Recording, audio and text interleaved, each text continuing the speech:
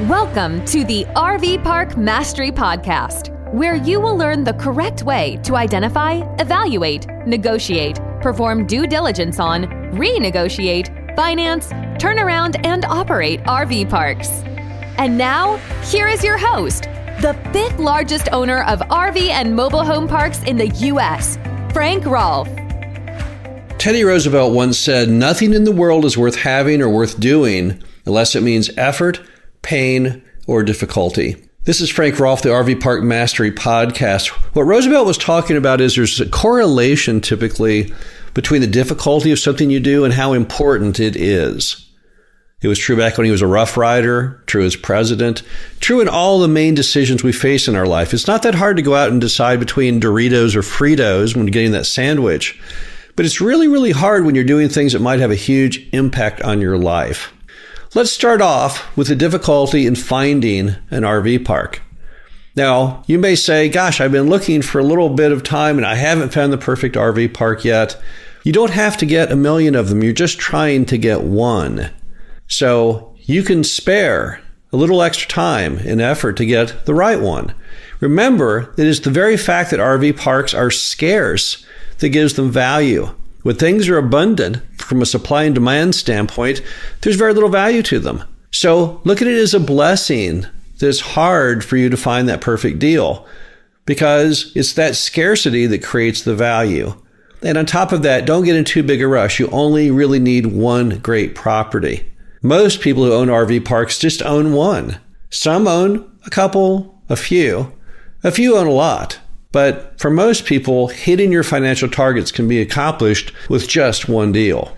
Also, sometimes it's difficult negotiating. Sometimes some sellers are really, really hard to work with. Again, it's not necessarily a bad thing. They've run off all the other buyers. As a result, you may be able to get a better price if you just hang in there with them, because they aren't aware really of anyone else looking at buying the property because they've scared everybody else off of the whole idea of ever buying that RV park from them. So when you have that tough person, you can't nail them down, never will commit, again, that's not bad. It's worth the effort. Keep following them. We have many, many stories of situations where we've gone in there and attempted to get a deal struck, and we go ahead and spend sometimes months, and we've had in some cases even years before we get that deal fully negotiated. So it's definitely worth the effort. Do not look at that as being something where you say, well, gosh, I refuse to go beyond 5 phone calls. Don't do that to yourself. Teddy Roosevelt would tell you that's a bad idea. Keep persevering on.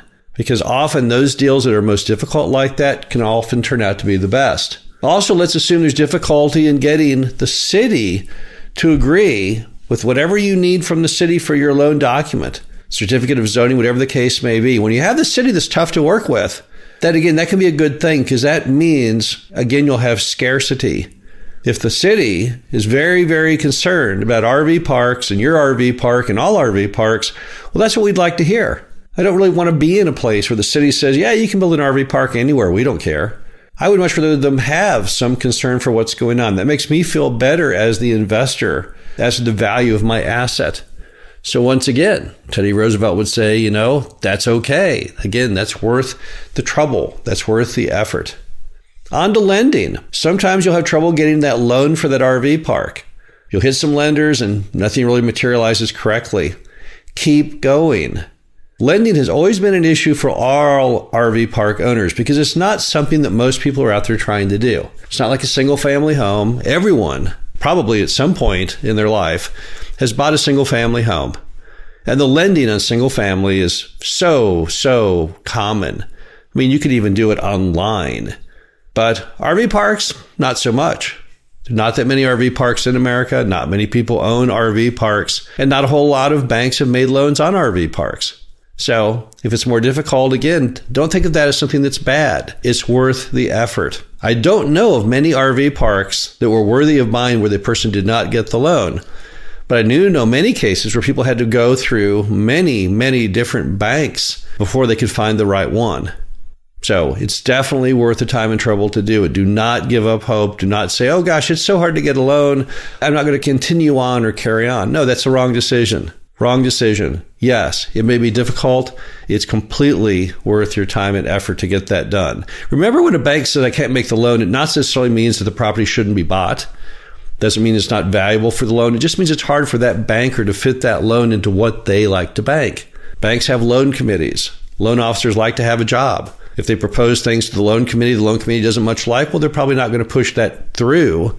They're not going to throw their whole career on the line for that one RV park. And maybe you just have a bad matchup between what you're trying to do, what the bank's trying to do. But again, that's all okay. But then let's move on to the big one, the big item of difficulty for most people. The big item that Teddy Roosevelt would say, okay, now here's a time where we must really, really fight hard. And that is making the actual decision to buy the RV park. And what does it mean when you have trouble making that decision, where you agonize over the decision? That simply means you're smart. You should be agonizing over the decision. It's a really big deal. You're typically going to write a big down payment. It's going to be life-altering, owning that RV park. So how do you get over that? How do you get over the difficulty of making the decision? Well, to me, the best way to do that is through doing a best case, worst case, realistic case scenario. This is, to me, that is the absolute best way that you can overcome whatever concerns you have. And it's very reasonable to have concerns, is by modeling that and letting the math answer the question for you. So how do you do that? Well, first you do the best case scenario. Best case scenario is you say, I buy this RV park. Everything goes completely according to plan. I increase my occupancy. I increase the rents. I cut the costs. Everything just works perfectly. Okay, great. That's one scenario. Then there's the scenario of the worst case. In the worst case, everything I thought would go well doesn't. Now, if you go too severe on your worst case, you'll never buy anything. Just like driving a car. If you say, well, if I back out of the driveway, I could just get T-boned by a car going down the street as I back out. So you know what? I really shouldn't drive my car at all. I'll just have to stop ever leaving my home unless I can go on foot. So you can't go too extreme. But you could look at the revenue of that RV park based on the last 3 years of financials and then reduce it down. Instead of increasing it, drop it a little if you want. Drop it 10 or 20%. Say, okay, let's assume I'm a lousy RV park owner operator, and I can't even do as good as mom and pop, who I thought did a not that great job. But let's just assume I'm not as good as I think I am. All right, well, when you then model that out, what happens? Can you still make your note payments? Or would you have to feed it? If you'd have to feed that thing, write a check for negative loss every month, how much would the check be? How long could you go feeding that property? So look at the downside. What really happens when we strain this asset? What is the worst case scenario? Is it just that I don't get any kind of return on my capital for a while? Or is it that I can't even cover the mortgage? Then you move on to the realistic case. The realistic case basically says, all right, I'm not going to take the assumption of the best nor the worst, somewhere in between. So perhaps I could increase the revenue of this property by 10%. My best case was I was going to take it up 40. My worst case was I was going to drop 10. But let's assume I could just get it up 10. And you look at all of these assumptions that are somewhere between those two polar extremes of good and bad. And then what happens? If you're happy with that realistic case scenario, if you say, man, this would be great if this worked out like this, I would be so incredibly happy. Okay, fine. So then let's just read the 3 gauges. If your best case scenario is spectacular, well, that works. If your worst case is, you know what, I could still survive this. I could make it happen. I can still cover the note payments. And your realistic case is, this is the best investment thing that ever happened to me in my entire life. Then you definitely would want to pull the trigger and buy it. But if your best case scenario isn't really that spectacular, your worst case scenario is life-ending, completely crushing, can't make the payments on it, ruin everything, and your realistic case just doesn't really have that much power either to make you feel good about what you did, then you shouldn't buy the deal. But the very fact that making the decision is difficult, you should pat yourself on the back for that, because that means you're being a smart steward of your money and of your future. There's nothing to be scarier in the world than people who don't worry, who aren't pessimistic by nature, because sometimes they get in terrible predicaments by being too happy, by viewing life in rose-colored glasses. So if your biggest, most difficult step in that RV park purchase is making that final decision, well, then I applaud you for that, because that means you'll probably do really well. This is Frank Rolfe, the RV Park Mastery Podcast. Hope you enjoyed this. Talk to you again soon. Thank Thank you for listening to the RV Park Mastery Podcast.